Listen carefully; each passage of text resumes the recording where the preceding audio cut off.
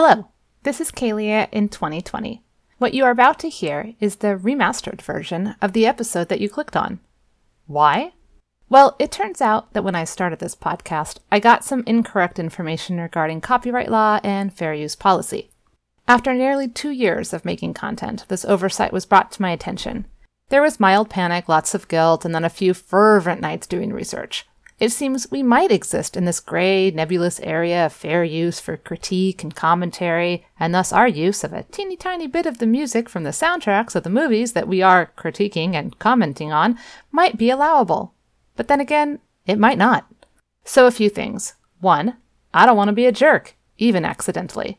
2, I think it's important to acknowledge when you mess up. But 3, and this is key, I think acknowledging your mess up isn't enough. You have to rectify the situation if possible. And guess what? It's totally possible to go back into these old episodes and clip out the maybe illegal, maybe just slightly crappy bit of audio and replace it with a bit of music created just for me by the same composer and performer who made us our theme music. Which is what I'm going to do.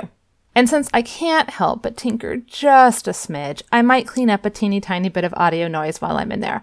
I mean, I've learned a lot over the last 2 years, and who knows, you might be stumbling upon this podcast feed years from now. So why should your present-day ears be punished because way back in time, I hadn't yet found the noise reduction button? Anyway, without further ado, here is the podcast you came here for. Just slightly better. Thanks for listening. It's the Pages and Popcorns podcast. Jennifer and Kalia will edify. It's the Pages and Popcorns podcast. Jennifer and Kalia are gonna talk, so you'd better damn well listen.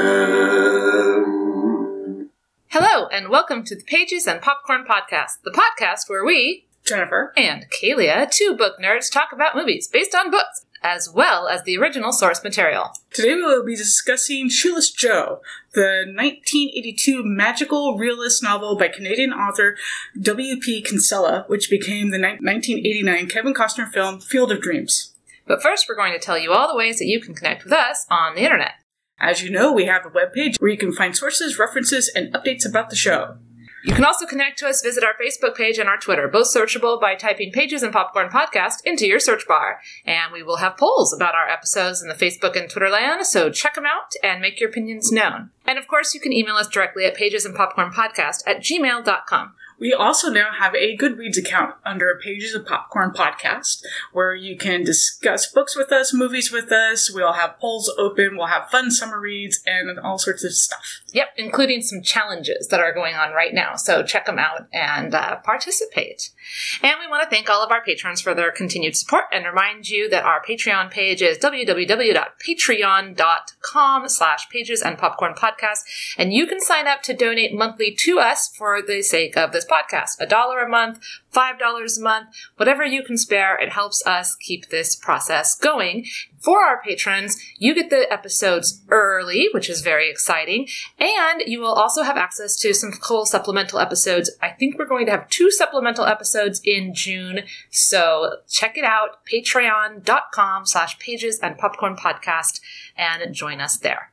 And we really want to encourage you to rate and review us on whatever platform you listen to us, especially iTunes, because that will help other people find us. Now, on with the show.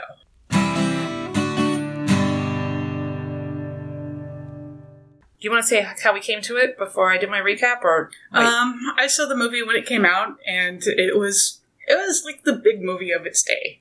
Mm-hmm. Yeah, so it won awards. It had a lot of press, and that's what I remember. It was that film that came out that year, and that was the big film of the year. I vaguely remember as a child hearing about it. I think it was on at somebody's house when we were there, and I saw like a couple seconds of something, but it didn't really resonate because it was a baseball movie, and nobody in my family is into sports, so baseball's not really a thing. Yeah, and then you put it on the list, and I was like, oh, okay. So, funny story, when I looked it up on Amazon to buy the book and read the book that Field of Dreams was based on, I accidentally bought the wrong book. Originally, I bought a book called If You Build It by Dwyer Brown. It is a book about fathers, fate, and Field of Dreams. which, of course, is why I bought it, because I thought, oh, this must be the book that the movie's based on. No, the movie is based on the book Shoeless Joe. This book is a memoir by the actor who played the father of Kevin Costner's character in the last 5 minutes of the movie. And I have more to say about the memoir at the end, but I realized my mistake, got Shoeless Joe, read it quickly, even though it was very long, and here is my recap. Okay. Ray Kinsella lives and farms in Iowa, where he grows corn with his wife Annie and their 5-year-old daughter Karen. He is a reluctant farmer, but has chosen this life because he has fallen in love with Iowa. He came to Iowa for school, fell in love with Annie, and stayed. The farm they rented and then bought is from an old retired ball player, the last surviving Cubs player named Eddie. Kinsella is obsessed with the beauty and history of American baseball, specifically the plight of his hero, Shoeless Joe Jackson, and the Black Sox scandal of the 1919 World Series. His father had been similarly obsessed and had been a catcher in the minor leagues.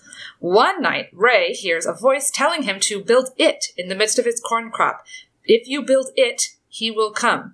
And he just knows that it's referencing a left field, and the hymn was Shoeless Joe. And so he obeys. He builds a left field for Joe's ghost to play on. This takes a lot of time and a lot of grass obsessions, and his wife Annie is super supportive of his sudden obsession with the perfect grass and measurements and over such and over and again. In fact, the first thing she says is, if it makes you happy, you should do it. And then they make out. Okay. Anyways, I got more to say about Annie, too. La la la. He even has to buy a very special tractor and other such things for this left field. Eventually, the left field is done, and he waits and waits for something to happen. Finally, Annie sees someone out on the lawn, as she calls it. Lawn. Annie is not a baseball enthusiast. She's a spectator. Ray is very clear on this point. Anyways, Ray was right. It's a ghost of Shoeless Joe, and he plays baseball on this left field. Ray watches, and the magic realism truly kicks in. He can see the whole game, all the players, and the stands, and the stuff, even though Joe is really the only one there, and really the only one with full form and function. It's not very well fleshed out in the book. It's very vague and magic-y. The two talk during the game and bond for a bit. Little Karen comes out and joins her father. She too can see the magic baseball game. Part 2. Joe's ghost convinces Ray to build the rest of the field so more ghost players can come and play. And so he does. This eats up more of his cropland and puts the family in more financial trouble. Also, Joe makes a promise to check out the ghost of Ray's dad as a catcher at some point down the line. Maybe he too can play ghost baseball. A whole bunch of other ghosts do show up to play, and we find out that everyone can see the magic. Karen can, Ray can, Annie can, but Annie's family can't, including her boorish brother Mark, who turns out is trying to buy the farm out from under them. Later, Ray hears another message. Ease his pain. And he just knows that it means J.D. Salinger, the very real person, the very real author of Catcher in the Rye. He's a writer, but according to an interview that he did at one point years ago, he loved baseball and wished he could have played. So naturally, Ray buys a gun and heads out on a road trip to kidnap J.D. frickin' Salinger, take him to a baseball game, and ease his pain. He feels he might have a connection with Salinger because Salinger wrote a character with Ray's name in a story and a character with Ray's twin brother's name in another. Oh yeah, by the way, we learn at this point on page 80 of the book, Ray has a twin brother. Okay, whatever. Off he goes, seeing the occasional baseball game along the way.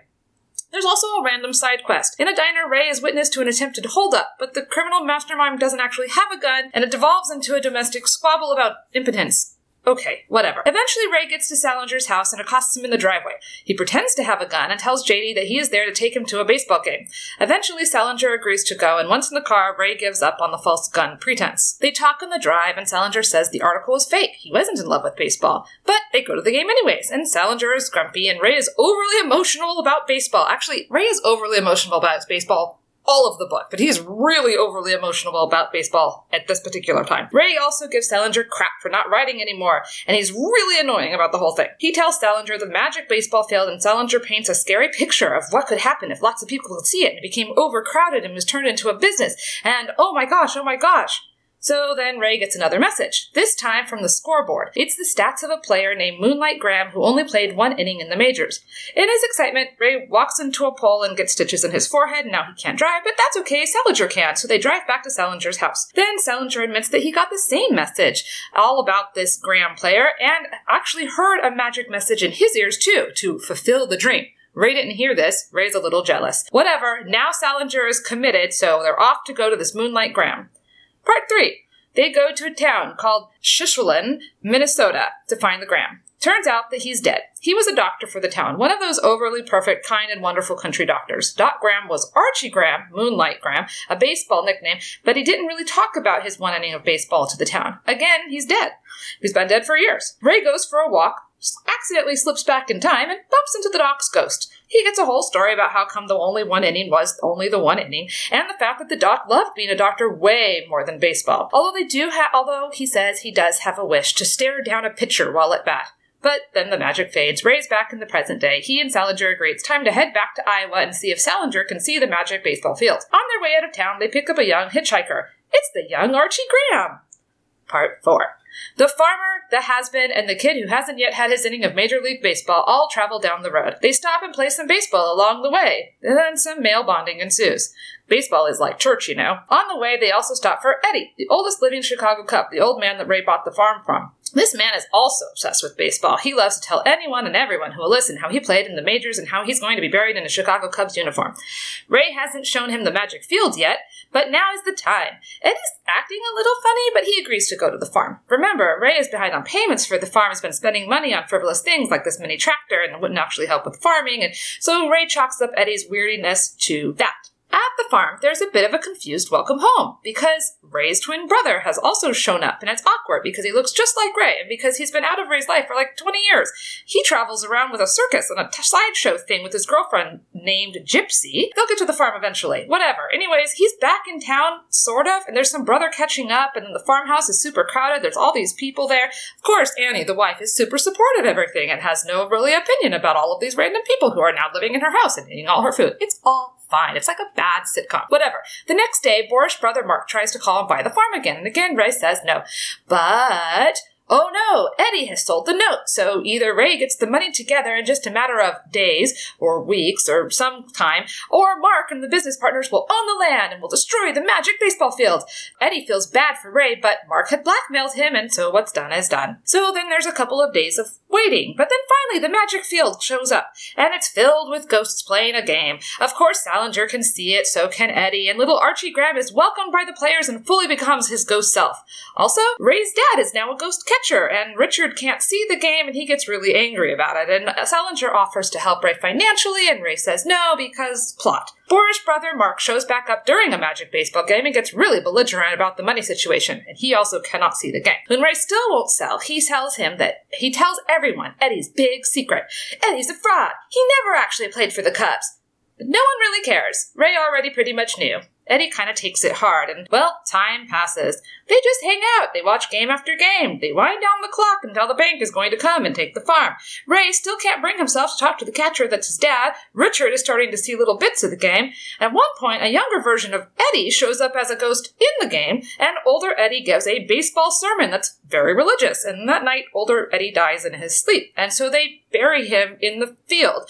Richard and Gypsy move in with their sideshow trailer. Gypsy can also see the game. And now for the climax, I guess. During another magical game, Mark shows up being all ranty about the bank. Of course, he can't see the game, still. This time, things get physical, and Ray gets out his gun and pops off a shot as a warning, and in the confusion and drama, Karen falls off the bleachers. Remember Karen, the 5-year-old? Yeah, okay, so now she's on the ground. There is a panic. No one knows what to do. Karen's lying in the dirt. Karen's not breathing. And Archie Graham comes in from the field, magically turning into Doc Graham, his old version of himself, and he saves her. Of course, he can't go back to being Archie, but that's okay. His ghost fades away. His ghost is satisfied. Okay, more games are played. Again, just winding out the time. Salinger gives a speech about how other people will find the farm. It'll be like a magical fraternity of people who can just sense that it's there. And it'll all be okay. And they'll be fine with being charged to wander around this field. And it'll be wonderful. And this will be how they'll make enough money to stay afloat. And that actually starts to happen. People start to kind of show up. And Ray and Richard go finally chat with the catcher, their father. And J.D. Salinger gets invited to go through the door in the field where the ghost ball players disappear to after the games. And so he does. And Ray is jealous. But then he realizes that he has a wife and a kid and his life isn't over. And that's the end. So how do you feel about that, Kaylee? I really did not like this book. That's okay. I kind of wonder if that will come across. Yeah, I don't know. You're really subtle. I'm very about subtle. I am. Oh my gosh. I feel bad for my husband because he kept walking by me while I was reading this book, and I would be like, ah! So I was silently laughing through most of that. Okay. The movie recap is shorter. Okay, I promise. Here we go. Movie recap. Ray Kinsella, a novice corn farmer, lives with his wife Annie and their daughter Karen on an Iowa farm. In the opening narration, he discusses his troubled relationship with his father, John, a devoted baseball fan who never made it to the majors. While walking through his cornfield one evening, he hears a voice whispering, "If you build it, he will come." Ray also sees a vision of a baseball diamond in his field. Annie is skeptical, but agrees to him plowing under part of their corn in order to build a baseball field. A whole field, despite the financial repercussions it will cause. As he builds, he tells Karen about the 1919 Black Sox scandal, and months pass, and one night, a uniformed man appears in the field, which Ray recognizes as Shoeless Joe Jackson, the deceased baseball player his father had idolized. Thrilled to play baseball again, Joe asks if others can play there, and later returns with the 7 additional players who were banned in the 1919 scandal. Ray's brother-in-law, Mark, unable to see the players, warns that Ray will go bankrupt unless the corn is replanted. Meanwhile, Ray hears the voice again, this time urging him to ease his pain. Ray and Annie attend a PTA meeting, where some local citizens want to ban books by radical author Terrence Mann from the school, considering his work obscene. He was an activist writer in the 60s. Ray believes that the voice he heard was referring to Mann, who he's named because he's named a character, John Kinsella, in one of his books, and that's Ray's father's name. Meanwhile, Annie is freaking amazing. She stands up and takes down this closed-minded group of zealots, and Ray doesn't really pay attention, but yay for Annie. Ray has come across a magazine interview about Mann's childhood dream of playing for the Brooklyn Dodgers. So, Ray and Annie both have an identical dream about Ray and Mann attending a baseball game together at Fenway Park. Now Annie's invested and it's okay. Ray seeks out Mann in Boston. He persuades a reluctant Mann to attend a game with him at Fenway Park. This scene is amazing. Yes, he attempts the gun in the coat routine, and James Earl Jones pretty much says, yeah, okay, and then picks up a crowbar. It's hilarious. Anyway, through verbal persuasion, Ray convinces Mann. While at the game, they hear the voice urging him to go the distance. At the same time, the scoreboard shows statistics for a player named Archibald Moonlight Graham, or Archie Moonlight Graham, who played only one game in the New York Giants in 1922, but never had a turn at bat. After the game, Mann admits that he also heard the voice and saw the name on the scoreboard. Now they're both invested. Ray and Mann travel to Shuswap, Minnesota, and learn that Graham died 16 years earlier. He was a doctor. During a late-night walk around, Ray finds himself back in 1972, and he encounters the now-alive and elderly Graham, who states that he moved on from baseball for a satisfying medical career.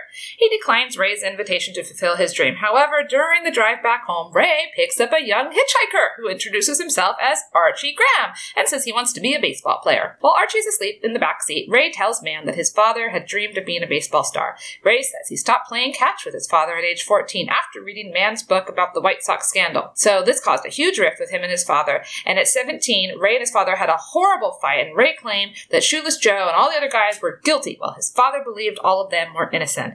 Ray regrets never reconciling with his father before his father's death. Arriving back at Ray's farm, they find out that more players have arrived to field 2 teams, and a magical baseball game is being played, and Archie finally gets his turn at bat. And of course, Mann can see the game. The next morning, Mark returns and demands that Ray sell the farm. Karen insists there's no need to sell it because people will come and play to watch the ball games. Mann agrees, saying that people will come in order to relieve their childhood innocence. When Ray again refuses to sell, a scuffle breaks out between him and Mark, during which Karen is accidentally knocked off the bleachers and is unresponsive. The young Archie Graham runs from the field, knowing that he will be unable to return once leaving, and he becomes old Dr. Graham and saves Karen from choking. He reassures Ray that he has no regrets about leaving the field. After being commended by the other players, Graham disappears into the corn. Suddenly, Mark can see the players and urges Ray to keep the farm. After the game, Shoeless Joe invites Mann to enter the corn. He accepts and disappears into it. Ray is a little bitter about not being invited himself, but Shoeless Joe rebukes him. If he really wants a reward for having sacrificed so much, then he should stay on the field. Shoeless Joe then glances towards a player at home plate, saying, "If you build it, he will come." Dun dun dun. The player removes his catcher's mask to reveal that he is Ray's father. As a young man, shocked, Ray realized that "ease his pain" referred to his father, or maybe to himself, and believes that Shoeless Joe was the voice all along, but Joe says "ease his pain" was about Ray. Oh, yes. Joe disappears into the corn. Ray introduces John to his family, not calling him Dad, and then John and Ray play catch in the field, and it's super, super cute. And then as the camera zooms out, you see that the road is full of cars. Tons and tons of people are going to come and pay money to watch baseball in a magical field of dreams. And it's great. So you can actually go to that farm, and there's the baseball and Yeah, Yes. you can enjoy playing baseball at that farm. Yes, you can. Yep. So it's a nice little tourist attraction. So the guy who had it, he didn't charge money. You could go, like, enjoy, and he made money off the souvenir shop. He sold it for quite a lot of money, though. Well, what I think is really funny about this is that it is this romanticized version of, like, it's a baseball field and you can just come and blah, blah, blah.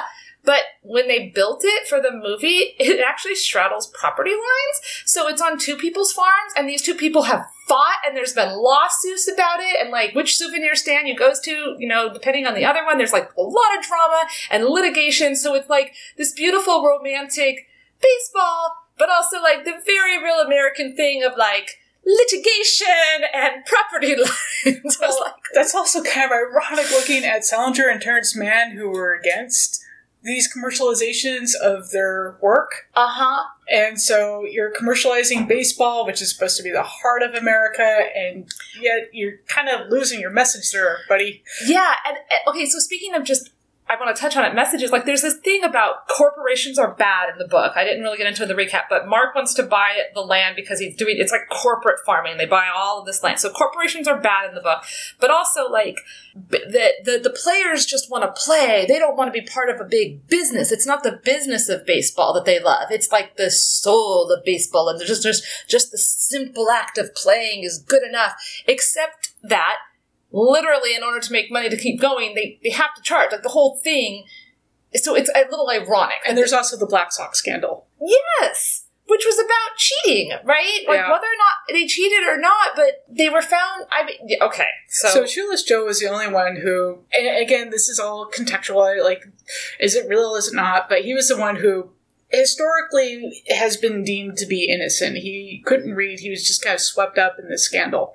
So if you're going to have anyone who is really innocent, it would be him. But the rest of the players from that scandal are there, and they were part of the scandal. Yeah. But they get their redemption, maybe? I don't know what they get. They get to play. And I guess that's like, it acts like just getting to play is the best thing ever. You know, like, this was the pinnacle of their lives. The game, and playing the game with other awesome people. And what I like is that Archie, Doc Graham, was like, yeah, baseball was cool, but, like, I loved my wife, Alicia, and if I hadn't been able to be a doctor, that would have been a true tragedy. Yeah. And, like, so he's, like, saying, and he says that in both the book and the movie, but I think it really lands in the movie. It doesn't land as much in the book. And in the movie, like, Ray really gets it. He's like, yeah, and I have this kick-ass wife. Well, I mean, in the book, his wife is not kick-ass, so maybe that was the difference. But in the movie, his wife is awesome, and his daughter's super cute, and he's, like, okay with, like, oh, this is my life, and I get to have these connections, and I felt like the movie was much more about family and faith, and the book was like basically masturbatory baseball porn, and I don't even know, man. So much waxing poetic about baseball. And because I'm not a baseball fan, I'm not really into sports. But yeah, I have that same situation, and I was thinking about that when I was driving over, how much you hate horror films. And so whenever we have to discuss a horror film, it's like, okay, it's going to be a semi-one-sided discussion because you're just not into it. Uh-huh. And so with the baseball thing, you're not into baseball, I'm not into baseball, so we may not have the best perspective when talking about baseball. We are kind of outsiders on this one. Right. But I think it's important to note that, okay, so I read a bunch of reviews, and there are definitely baseball fans who think that this book was amazeballs. But they don't just say this book was written really well, and they really liked the story, and the book's about something that they love. All the reviews I read that were gushing about it had the second component about how baseball is like true America, and it's all about conservative idealism, and that we've gone away from what's pure and good as America, and like that's what the book is about. So it's an issue of nostalgia, which is a trap. It is an absolute trap.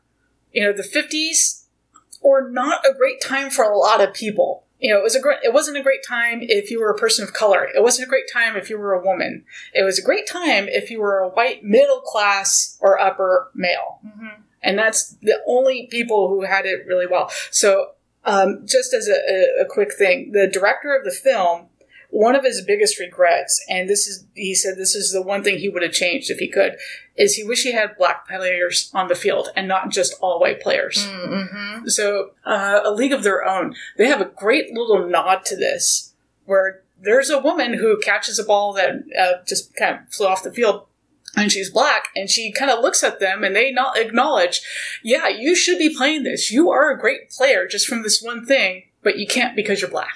Right. And so A League of Their Own I thought about that when I watched Field of Dreams. Yeah. Because I was like, okay, here's another baseball movie. Now, Roger Ebert had this thing about, like, if you don't like sports movies because they're sports movies, then you're missing the point. Like, a baseball movie is not a movie. It's like sci-fi. You can't say you just dislike sci-fi because you don't like robots. Like, that's not what it's about. No, it's more about the thought experiment. Right. Well, and so sports movies, the sport is the metaphor. It's like the context, but what you're actually watching for is the character development and the people's connections and that, interpersonal drama.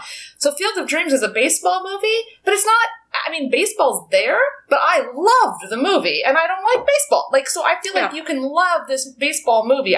It's okay to kind of separate those two. So I think but to get back kind of in my circle here, I feel like in order to love this book, you probably need to love baseball. But to love the movie, I think you just need to love people. Yeah, it's more about sort of that idea of innocence. And as I said, nostalgia is a trap. Real quick, because I know we're going to reference it a few times. For those of you who don't know what magical realism is... I'm kind of a stickler for magical realism, and this doesn't quite fit the definition. Okay, well, I totally thought it did. So my definition is the literary artistic genre in which realistic narrative and naturalistic techniques are combined with surreal elements of dream and fantasy.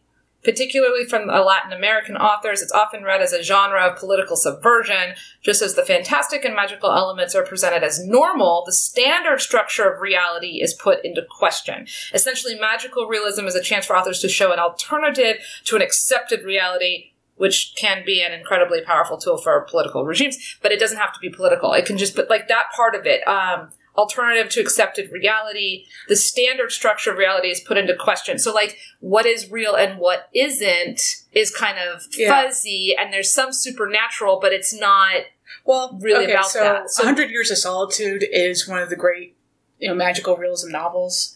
And Toni Morrison kind of fits into this. Juan Rulfo, he's definitely a magical realism. To me, magical realism doesn't call attention to the magical elements. They're just there as part of the world. Whereas this does call into attention, can you see it? Can you not? Right. It's a little too self-aware for it to be magical realism to me, but then I'm a hardcore definition magical realism person. Okay. So I accepted it as magical realism. I think it's okay to have the attention drawn to it and keep it. But either way, it is that blending. No, but it's, where do you have magic in books where, we do magic now? I mean, there's urban fantasy, there's paranormal romance, But that's not magical realism. No, it isn't. But that's kind of the difference, is magical realism doesn't call attention to itself. If you have paranormal romance, urban fantasy, that kind of thing, that is calling attention that, hey, we have vampires. I think it comes to partly about explanation. Like, nobody needed an explanation in either the book or the movie. Like, they didn't need to understand it, and nobody was like, I don't understand. How does this work? Let's really get into it. Let's test the theories. Let's No, they just kind of accepted it without question. And so, like, that to me is what kind of keeps it in magical realism, as opposed to fantasy where there's rules, right? And there's, like, in Harry Potter, you have to learn the spell. You have to move your wand in a specific way. When Graham leaves the baseball field, he isn't coming back. Yes, there are rules. I'm not saying that there's not. I'm saying that they don't make as big of a deal. It's not, the point of the magic isn't about the rules. People aren't trying to utilize the magic to do other things. They simply accept that it's a gift. It's what it is. And he certainly does. She questions his sanity. She does in the movie, but in the book, she's just like, whatever you want to do. Whatever you want to do. And then there's graphic talk about, it's not super graphic, but it is. We don't get a lot of details about a lot of things, so it's very vague in the book. Basically, we get a lot of details about baseball, and then we get a lot of details about having sex with Annie. And, and how amazing she is for just being so supportive. I want to say, we can transition to this. Annie is a great character in the movie. Yes. I love that they added this PTA scene that was talking about censorship, and it really puts you in the time and the place. This movie was, where it was, and it's a great introduction to man, too. It's a very good introduction to It's exposition done right. Yes, and because it also shows character development. He's Ray's sitting at the PTA meeting, and he's there to kind of be supportive of his wife, but he's not really clued in. He's in his own little head. Annie's there to, like, fight the system, because in the movie, they make a big deal about the fact that Annie and Ray had been hippies, right? They went to Berkeley They in went the to 60s. Berkeley in the 60s. They have the VW bus thing, you know, like, that's them, and they read Terrence Mann, who's this black activist writer, and he changed their life, whereas in the book, it's earlier, it's set earlier, so everything kind of goes back a little bit, and J.D. Salinger is the author in question, but there's definitely no hippie, and I thought that was an interesting choice to kind of add that in and to make Annie more of a fully fleshed out character. I liked her character so much better in the movie. Definitely. So, Book Annie, her main motivation is, I want to be his wife. Yes. And that's the beginning and end of Annie. Yeah. She's there to be a mom and a wife and super supportive and yeah. Right. Well, and really from a narrative point, from like a story point, her character is there to flesh out that Ray has the wife and family thing. That's all she's there for. And to make sure that we don't think he's queer. So when people tell me, well, the book's always better than the movie, I go, no, sometimes movie makers make really intelligent decisions. And Annie was one of them. I like that they made her a much better character. Mm-hmm. And she got to be part of the magic. She had the prophetic dream. So, you know, she had her like, I don't know, man, seems weird until she got involved in it. So, you know, that... Yeah, she was feisty. I'm a super skeptic, right? But if God Almighty showed up at my dinner table tomorrow, I would have to be questioning my skepticism. So, like, I'm okay with, like, being open to things once you get new information, right? And that was Annie in the movie, definitely. And she was just pretty awesome. So, another really good choice was getting rid of the twin. Yeah, Yeah. Because the only reason it felt like he was even in the book was just because Salinger had two characters named Kinsella. Richard and Ray, and that was the only reason for him to be there. If you know, Gypsy's real name was also Anne. Yeah, Annie. Yeah, I know. I caught that too. And so, like, you could have done something. There was this little moment at one point where the Ray character is talking to his mom, and he references something that happened when he was a child, and she goes, "Oh no, that was your brother." And there were like 2 points in there where he was like, "Was it me or was it him? Which one of us left home? Which one of us did this?" And I was like, okay, like if we get into magical realism, maybe you are your other brother. Like maybe you're the one who's been gone, and he's the one who has stayed, or like something like, you know, if you're going to lean into this magical realism, like we could make some magical shit happen with twins, but we didn't actually. And twins are really loaded. Yes! The fact that we did not know that he had a twin until literally almost page 80, then halfway through part 2, we got, like, his father and his mother's, like, entire genealogical background. So-and-so moved from here, and then they lived here, and then they had these kids, and then this kid did this, and da-da. But no mention of the twin. I felt like, oh, hello, twin afterthought. Like, seriously, you got shoehorned into this book. So I am so glad that the twin got left out. I was a little sad that Eddie got left out. Kizzers. Eddie, like... Where did he come from? Like, all of a sudden, he was just in the book, living at their house, it seemed like. He was a major... Well, okay, he was... Like, so, this is one of the problems I had with the book, is the book did not have a straight-up narrative structure, right? Yeah. So, which is fine if you do it well. But what happens is, there's no flashback where we're now going to take a break and we're going to have a flashback. The flashback is all interwoven with the present constantly. So, Ray cannot tell a simple story. Ray doesn't just say, I went to the store, I bought bread, I saw a dog on my way home. Ray says, I went to the store, it reminded me of the store that I lived at as a child, blah, blah, blah. You have 20 minutes about his childhood, and then I bought bread, and then he's going to talk about bread for 20 minutes, but it's like his grandmother's bread. And then I saw a dog, but at this point, we've forgotten that he was at the store because now he's back at the house, and it's 3 days later. Like, I kid you not. Like, this is how this book is written, with a lot of baseball stuff inside. So, yes, Eddie was the guy that they were renting the farm from, and he'd mentioned him a few times, but then again, it became a much bigger character at the end. They stopped and picked him up on their way back to the farm. He had this moment of, like, I've not shown him the field, I guess I should, which, you know, of all people, he'd probably really appreciate it, but for some reason I didn't share it with him. And, like, we got the whole story about how they met and, like, all of this stuff, and then his family. And, like, so the character himself was interesting, and I thought that he had some cool parts. And I liked the idea of this old guy who didn't get his dream, so made it up, and like was like, I'm going to live it and breathe it and talk about it so much it's going to become real. And it's a great foil for Archie Graham. Yes! Like, that was great. Because they were like the two sides of the same coin. One almost had the dream and then was like cool with not having it because his life moved on, and the other didn't get even that close and like could not stop obsessing about it and pretending like he had it. So they were great foils, and we lose that because he's not there in the movie. But honestly, like I'm fine. I'm fine with him not being in the movie because the movie was written so well and it was tight. But he was the only part I was like, oh, kind of would have been kind of fun to see that separate, you know. But then they bury him in the... I mean, it's the whole book, the end just goes off the rails. It's like, oh no, the bank's gonna come. But then they have like, it seems like weeks of just hanging out at the farm, watching baseball games. It does make Mark's comment really real of, you just sit there and watch nothing. Seriously. And I'm like, okay, I don't want to be with you, like, evil bank baron, but like, yeah, man, they're literally just sitting around. They're not doing, like, doesn't this child need to be in school? I don't even know, man. Like, it just falls apart towards the end. And I'm going to say it again at the end because it's part of my wrap up, but I feel like this book would have made a much better short story. And then I looked it up and, oh, look, it was a short story. Yep.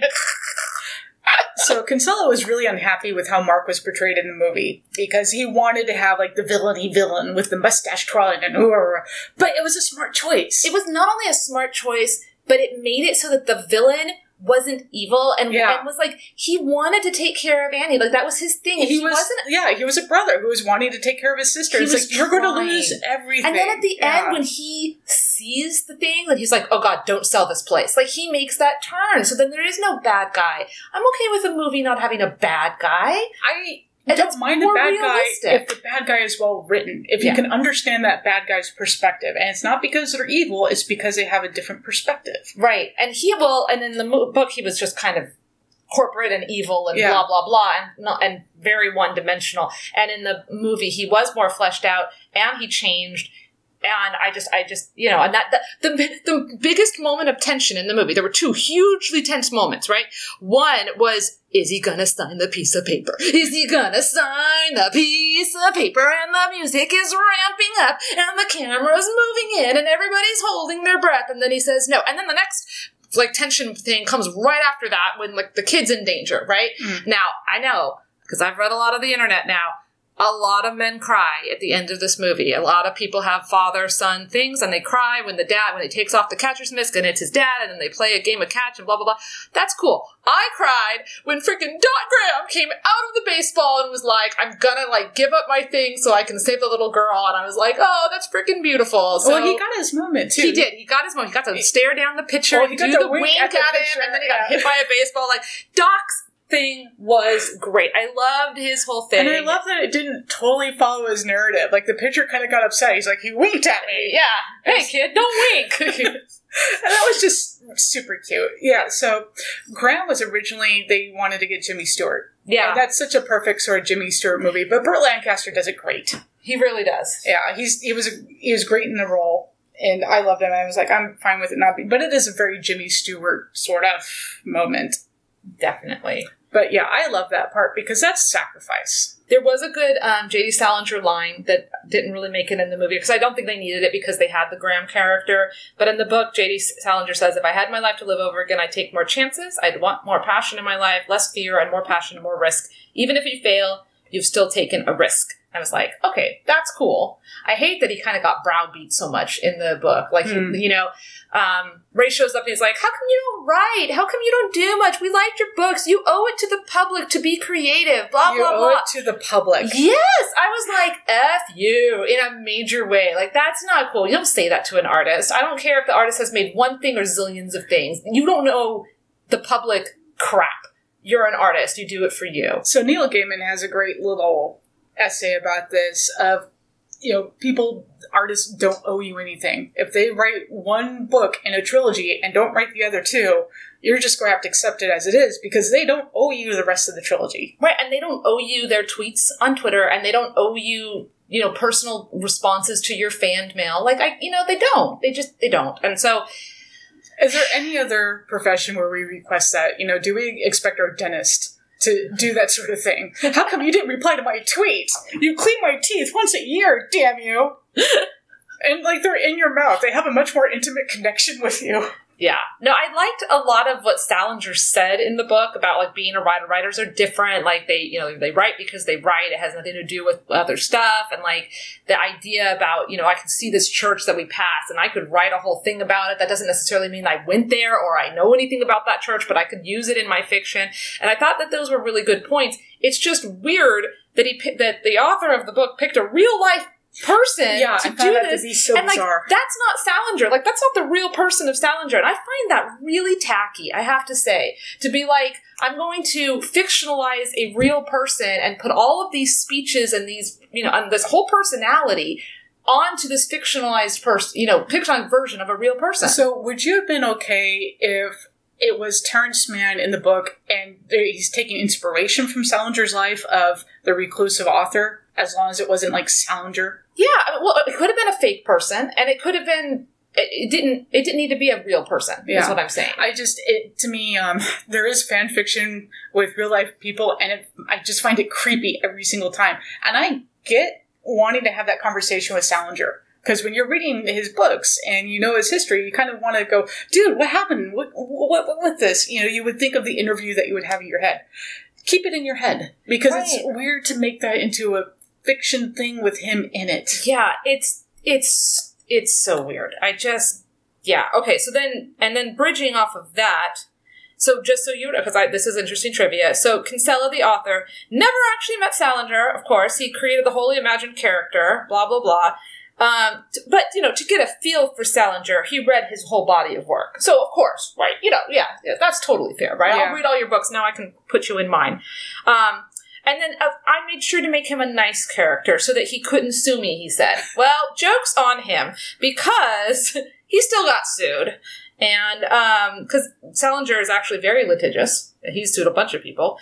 Salinger contacted Kinsella's publisher via his attorneys to express outrage over having been portrayed in Shoeless Joe, that he would sue should the character J.D. Salinger appear in any other medium should Shoeless Joe be adapted. So Kinsella just skirted the legal line there. Yeah. And so they changed it to James Earl Jones in the movie and made it Terrence Mann. And, yeah. Yeah, I don't blame Salinger for that. I would find it immensely creepy to be written in somebody else's work. But I think that this is really funny. When they were making this movie and they were adapting it, they kind of wanted to keep J.D. Salinger, the producers did, because, that was like a thing. But the producers believed that it was not significant to jettison Salinger. They said, no, we can keep Salinger. Because they figured only 15% of the potential audience would know who the author was. I don't know how insulting that is to the audience. That's insulting to everyone. Yeah. That's insulting to Salinger. That's insulting to the audience. That's I read that too. Seriously? It was just like, that's really, really. Catcher in the Rye is a pretty well-known book, y'all. Like, they teach it in high school. Like, that's just awful. Whatever. Okay. Yikes. Well, and so they thought that people would just assume that Salinger was a wholly fictional author. That's what they... So, no. So there is kind of a funny little continuation where Salinger starts introducing himself, and originally he's very nervous about it, and people are... In the book. Yeah. And then people just don't recognize him, or they're like, oh, you're Salinger. Well, that's cool. Or they think he wrote something different or something. Yeah. Which, I mean... That actually happens to a lot of movie stars. I'm sure. Well... weren't you in that one film in the jungle? And they're like, no. It happens to... I mean, think of how many famous hunky Chris guys there are in movies. Chris Evans, Chris Henvers, Chris Pine, and I'm missing one. I know I'm missing it. Chris Farley? No. I mean, currently, there's like at least 4... that you would call him hunky. Oh, that too. But yeah, there's another one. I don't know. Anyways, I'm going to feel really bad now that I can't think of who it is. La. Okay. Oh, and then, of course, Kinsella denied that Salinger, as a writer, had any influence on his own writing, which also is a little insulting. Just, I don't know, whatever. Yeah, if you're going to have him in your book as a character and just say, no, he had no influence on me. Well, yeah, like, what the heck, man? You're the one obsessing about him. Again, if you take only part 1... if you make this into a short story and you just leave out the famous person that somebody's going to go kidnap. I mean, that whole thing was dumb. I'm going to go kidnap J.D. Salinger with a gun. Oh my God. There's, you talked about the magical realism, like pointing to itself and being like, this is magic. Like, okay, I can actually buy into a world where there's like ghosts and stuff because it's a fictionalized book, and I'm like, that's cool. Random baseball players playing baseball, like that's fine. I've accepted the reality of this world. But he's like, I'm going to buy a gun and go kidnap J.D. Salinger, and I was like, yeah, nope. I don't know. Like, at some point now, you've lost me. You're not sympathetic I can't imagine anymore. Annie going along with that. Just book Annie, even, who was just there to be supportive. Even so, it's like, honey, you're probably going to spend the next 20 years in prison if you do that. It's just weird. It's just weird. Yeah. Well, and then that kind of gets to the difference of Ray in the book and the movie, too. Like, in the book, I didn't like Ray. Like, I was like, I get it. You love baseball. Like, simmer down. But also, like, I didn't... He was like, he's heard the voice and he knew what it was. He just knew. Like, and the way we knew that he knew was because he would tell someone. Like, it wasn't even in part of the movie. He has to search a little bit. And we didn't even get it in his internal monologue. What does it mean? I think it means this. No, like, he just says this. Like, it just... I didn't feel like his internal monologue was great. So during the PTA meeting, he's got Ease's pain written all these different ways because he's trying to figure out this puzzle. Right. And I don't know. I didn't buy or enjoy his character or his motivations as much in the book. And the movie, and maybe it's just because Kevin Costner is just very likable, you know what I mean? And... but yeah, and and it starts up. We saw more of him with his daughter in the movie at the beginning, which was really cute. And you do have that bond. Yes, and he becomes like a real person. It's a little bit more fleshed out. You're sympathetic towards him, and he's talking to the little girl, and she's adorable. And so, like, they just did a better. I felt like he was way more sympathetic, and I rooted for him in the movie way more than in the book. Because there's some great choices here. Like when he's got her in the tractor and he's teaching her about baseball and they're having the bonding moment and it's really sweet. And so you do have that connection. Yeah, definitely. Well, and then even at one point, he and Annie are kind of talking about finances and they're frustrated. And she's like, Daddy. And he's like, just a minute, Karen. And you're like, yep, I've been there. I'm a parent, right? And then she's like, there's a man in the baseball field. And then it's like, oh, no, it's like a big thing. And so like, hey, don't. Sometimes your kids have important stuff to tell you. Sometimes they're just going to tell you that they remember that in kindergarten they stubbed their toe one day at school and they forgot to tell you, and now they're in second grade. So, but it's important that like, I get the frustration. I don't know. He was very fleshed out, and I bought it. I liked it. So Kevin Costner originally wasn't asked to do this film because he just came off of doing Bull Durham. He just did a baseball film, and so they didn't want to get him, and then he read the script and wanted to be in it, and they're like, okay, cool. Yeah. And Kevin Costner is actually a pretty good baseball player, so when he has to flub early on when playing Shoeless Joe, that's kind of hard to do, because he actually can play really well. Yeah, I like Kevin. I've not seen Bull Durham. I have seen, I saw this one, and I really enjoyed it. And this movie was funny. Yeah. Like, there were funny moments that I don't remember there being any funny moments in the book. I thought the J.D. Salinger one where he gets misremembered, or people are like, oh yeah, that's cool, you're the author. That was... I guess it was mildly humorous, I would say, as you're reading it. I laughed out loud a couple times in the movie, especially the stuff between Terrence Mann, James Earl Jones, and he's like, well, come with me, I've got this gun in my pocket, and then he pulls out the crowbar. What are you doing? I'm gonna beat your ass, and then I'm gonna, no, I'm sorry, it's pretend, yeah. So that scene, Kevin Costner was actually really, really sick. And I will say, I am not a Kevin Costner fan. I think his ego's gone a little overboard. But you can't tell he was sick in that scene. He can be a legitimately good actor. The character for James Earl Jones was written for James Earl Jones. Yes. They wanted that voice. And James Earl Jones is actually kind of a soft-spoken guy. He's not big and blustery. So he had to push himself to do also, some of these they things. wanted the visual of Kevin Costner trying to kidnap a very large person. Yeah. Yeah. So, I mean, that's really funny. I liked it. Yeah. No, I think Kevin Costner's a fine actor. I don't think I've seen anything in it that he's been in that I... Waterworld. I didn't hate him in Waterworld. We can debate that. Different thing. Yeah. Too bad it's not a book. Otherwise, I could totally rant on that one. There you go. Let's see here. I had a couple other themes. Did you have any other? Okay, so if we're going to go with, being tied to the land, I really love this one scene in the book where he's telling the baseball players, I'm going to lose a farm. I'm sorry, guys. And they're all like, but we can help. We'll get horses. We all used to farm and do stuff like this. From the 30s, we know how farming works. And he has this moment of thinking about these baseball players in their baseball uniforms farming his crops, which is kind of funny. It's not laugh out loud, but that's a great image. And so that connection to the land, how this is sort of an American thing, the whole farming bit. So it's part of that theme. It's the wind. Once you've fallen in love with the land, the wind never blows as cold. Sorry, I rolled my eyes. I thought there were some great descriptions in the book, and not all the way through, but there are times where I was like, wow, that was extremely well done. So he talks about misting the grass in a certain way so that the frost won't kill it.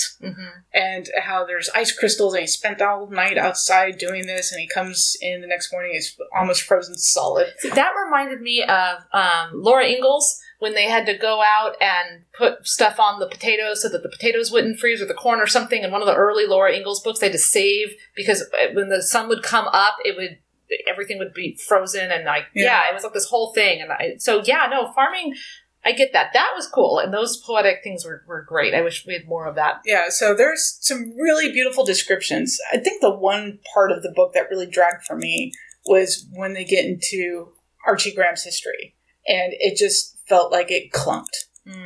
Because the rest of it, or at least moving forward, there's something going on, and then all of a sudden we're just kind of... I felt like every section got slower and slower and slower, and then the last section... Well, not the last, because the very end is when J.D. Salinger goes into the corn, and so fine, that was like 2 pages. But the section right before that, when they're all at the house, and they're winding out the time, and they're just... That really dragged, but yeah. No, so the choices they made for Terrence Mann I thought were really cute, because he's such a serious character, and he's all of a sudden very childish and giggling and sort of cute and happy. Yeah. Yeah, it was a great way to have Terrence Mann enter the corn.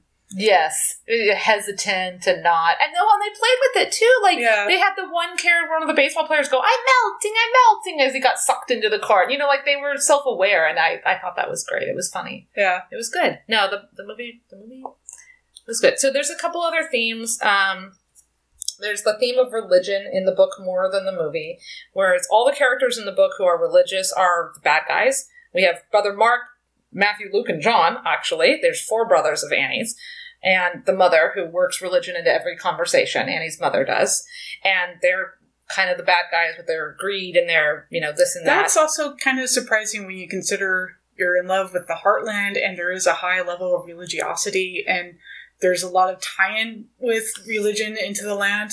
So thematically, I just thought that was a little odd. I think it was there so that the foil would be that religion with God and Christians, that's full of a bunch of hypocriticals, but the pure religion is baseball, because baseball is more church than church, he says. Baseball field is more church than church. And that religion is where it's at, and that's the good religion. So that's definitely why I felt like it was there. But they both have ideas about faith, and where your faith comes from, and then what you get for having your faith. And I thought the payoff for Ray and his faith in the movie was very clear. He got to play catch with his dad. He made peace with his dad.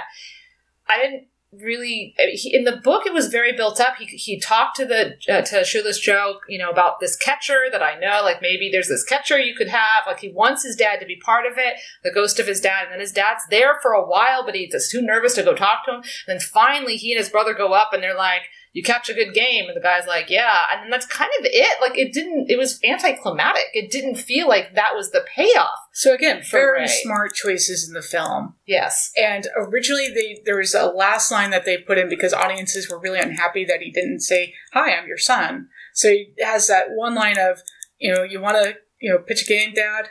And just that was enough for audiences where it was the word dad was looped. Yeah. The rest of it was there, but they went back and they re-looped the word dad. Yeah, audiences were not happy with the original. They felt like, you got all this way. Yeah, they wanted to make sure that everybody knew. Which, okay, again, I read the If You Build It, a book about father's faith and Field of Dreams by Dwyer Brown, and he talked about that, looping that last word and stuff. And I learned a lot about the movie, the making of the movie, by reading this book. And I also... This book was about a man who had a relationship with his father and a profound relationship with baseball and a profound relationship with the land as a farmer, and his family was a farming family. This book, this memoir, I feel like did what the Shoeless Joe book was trying to do, but better, actually. Yeah. So and it's short. It's pretty short. It's got it's got pictures because, it's a memoir, but there's big font and big space. I highly recommend for your supplemental reading fun this memoir about this actor who then this was basically his big role. The last 5 minutes of a Kevin Costner film, right? And he didn't really go on to do much, and he's okay with that. Which is a nice callback to the characters. Exactly. It's but I'm fine. I like my life. I have a family. This is important to me, and there's more important things than being this huge star. I've seen that now, and I realize that's not exactly the dream I wanted, and this is what I have and what I want. So as a side note of that, one of the baseball coaches that they hired to help train the actors and everyone to make sure that they do know how to play, he was basically Archie Graham. He was in the pros. He had, he was there. He broke his back and could never play. Oh, wow. And so he spent the rest of his life coaching and doing all this other ancillary stuff. And he's still very much part of the game. But he was a soft-spoken, sort of humble guy. And he was, even the director was like, "Oh, man, so you're Archie Graham." And the guy's like, "Yeah, I kind of am." Well, and then Archibald Moonlight Graham is an actual baseball player. But there was a character with that name who only played the one game and stuff, too. He is, from what I researched, he was a lot of the inspiration for making the rest of the book. So he was the first character that started the story. They made a couple changes. So the real Moonlight Graham died earlier, but they wanted to have the Nixon poster and certain posters in the background for the film, so they post-dated it a little bit. His time in the leagues was earlier than what they have in the movie. All the timing was different, too, because, So some of the dates are a little bit different. In the bar, talking to all these different people about Moonlight Graham, and they're giving stories. Those are all stories about the actual Moonlight Graham. Yeah, the real man in the town. Yeah. So that's a cool thing if you're watching the film. That's very eerie and neat. I thought it was just really fascinating to find out all the problems that they had trying to film this. So the filming schedule is based on how high the corn was. And they were having one of the worst droughts they had in decades. So they had Japanese corn that was shipped in just in case. They made some out of silk. They had a whole thing. They had him walking on things. They dug a trench so that he could walk through other. Then he was on a platform, so right. And then they overgrew it, and it became too tall. So then they had and they talk about a lot of that again in this memoir that I know is not the assigned reading. And a lot of the local farmers were really upset because their crops are suffering, but that cornfield costs $25,000. Yeah, it's worth 3 times more than the corn was to get all the water in to make that corn grow. Yeah, and towards the end, the baseball diamond, it's just painted. They had a painter out every single day. They were basically playing on dead sod because it was just, there was no growing anything that year. Yeah. So a lot of the scenes, you see actors in wool coats and leather jackets, and they're suffering in the heat. So that one scene where he goes to Man for the first time, there was a crew out all night to dig a hole in the building, to build a hole just so they could have some cool air piped in, because he was sick and having to wear a leather jacket in this stifling heat, and nobody could work. People were passing out. Oh my gosh. Yeah. So it was a really brutal film to film. Well, it looks great. It does. Was it worth your time to read the book and watch the movie? I would say I really wish this book had been a short story, or that I loved baseball. Because I feel like either way, I probably would have enjoyed it more, honestly. I feel like and I was trying to think of something, if there was a book about something that I feel as strongly about as a lot of people, including this author, feel about baseball. And I can't really think of something, but if there was, I could see that. I could see you liking to live in a world where the thing that you love almost more than anything else is treated as the thing that everybody should love more than anything else. So I can appreciate that. But I felt like the book had some plot issues. I felt like the book had some pacing issues. I felt like the book had some character issues. And it's very poetic in some ways, but it's oversaturated. And so it kind of loses its specialness and its beauty when it's just page after page after page about baseball. and the grass. And I wouldn't say like, a short story, but a novella. There you go. Yeah. But like, little things, like somebody hands him a piece of paper, she cradles it and hands it to me, as tenderly as a newborn child. My field I took care of like I did my own child. And I was like, please no. Like, I mean, it's a field. Yeah. And, so yeah, but fine. I pounded through it pretty fast, because I was desperate to finish it. Partly from a time constraint, but also because I was just not enjoying it super much, so I wanted to get through it. I loved the movie. I watched it with my family. It was great. It was way better than I thought it was going to be. So you think the movie held up really well? Definitely. Okay. Definitely. And I would say the movie's totally worth your time because it's fast, it's easy, it's funny, it's well acted. I think it tells a good story. It leaves you with a happy feeling. So yeah, I would say I definitely enjoyed this film. So the book was better than I expected. Again, because I was surprised by the level of descriptive beauty, and I didn't expect to get that from the book. So that was surprising. Although, yeah, to me it was clunky. And this is when I argue to people, the movies are sometimes much better than the book. They made smart decisions in this. They took something that was not entirely perfect, but this is what happens when you have a whole group of people going, okay, that's an interesting idea. We're going to shelf that and go with this idea. And when you have collaborations, sometimes that comes out to something a lot better. So the book, I would say, is worth your while. The movie doesn't totally hold up to me because it's 30 years old. So it hit the 30th anniversary in April. And some of the technology just, it looks like, okay, yeah, that's a painted scene. It doesn't look quite as great. But story-wise, I thought it was still really well done.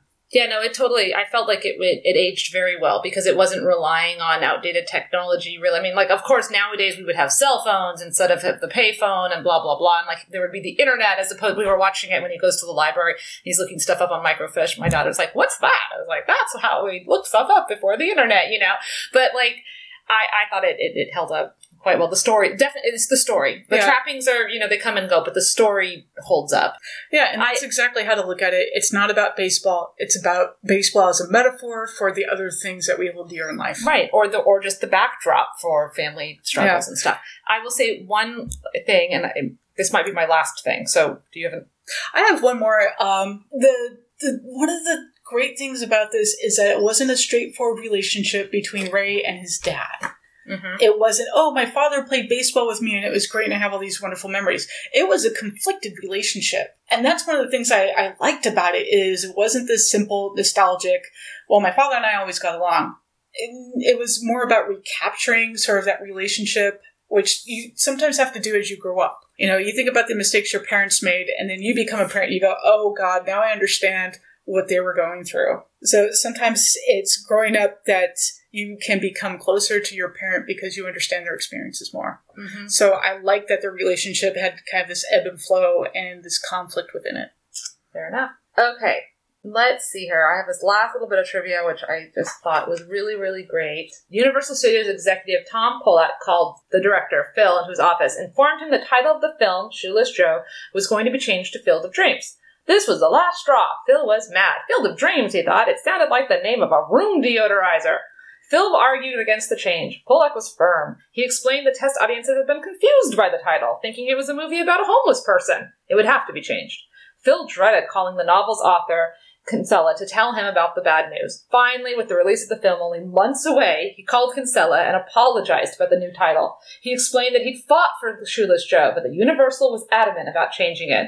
Kinsella said, "It's okay. Shoeless Joe wasn't my title anyway. The book publisher chose it when they released the book." Phil, who'd worked intimately with the book for 6 years, was shocked. "What was your title?" he asked. "My original title? Dreamfield." Yeah. That's great. And it should have been titled Dreamfield or Field of if Shoeless, because it wasn't really about Shoeless Joe. It just wasn't. No. It really wasn't. And yeah, okay. That little section I just read is from that memoir that I keep quoting, and I will definitely put a link to that in the show notes, which are on our blog, as well as all the other information about our books, and there you go. So that was my final thought, and it was cool.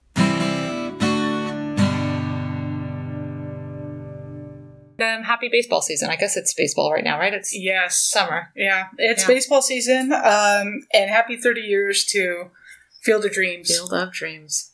Very cool.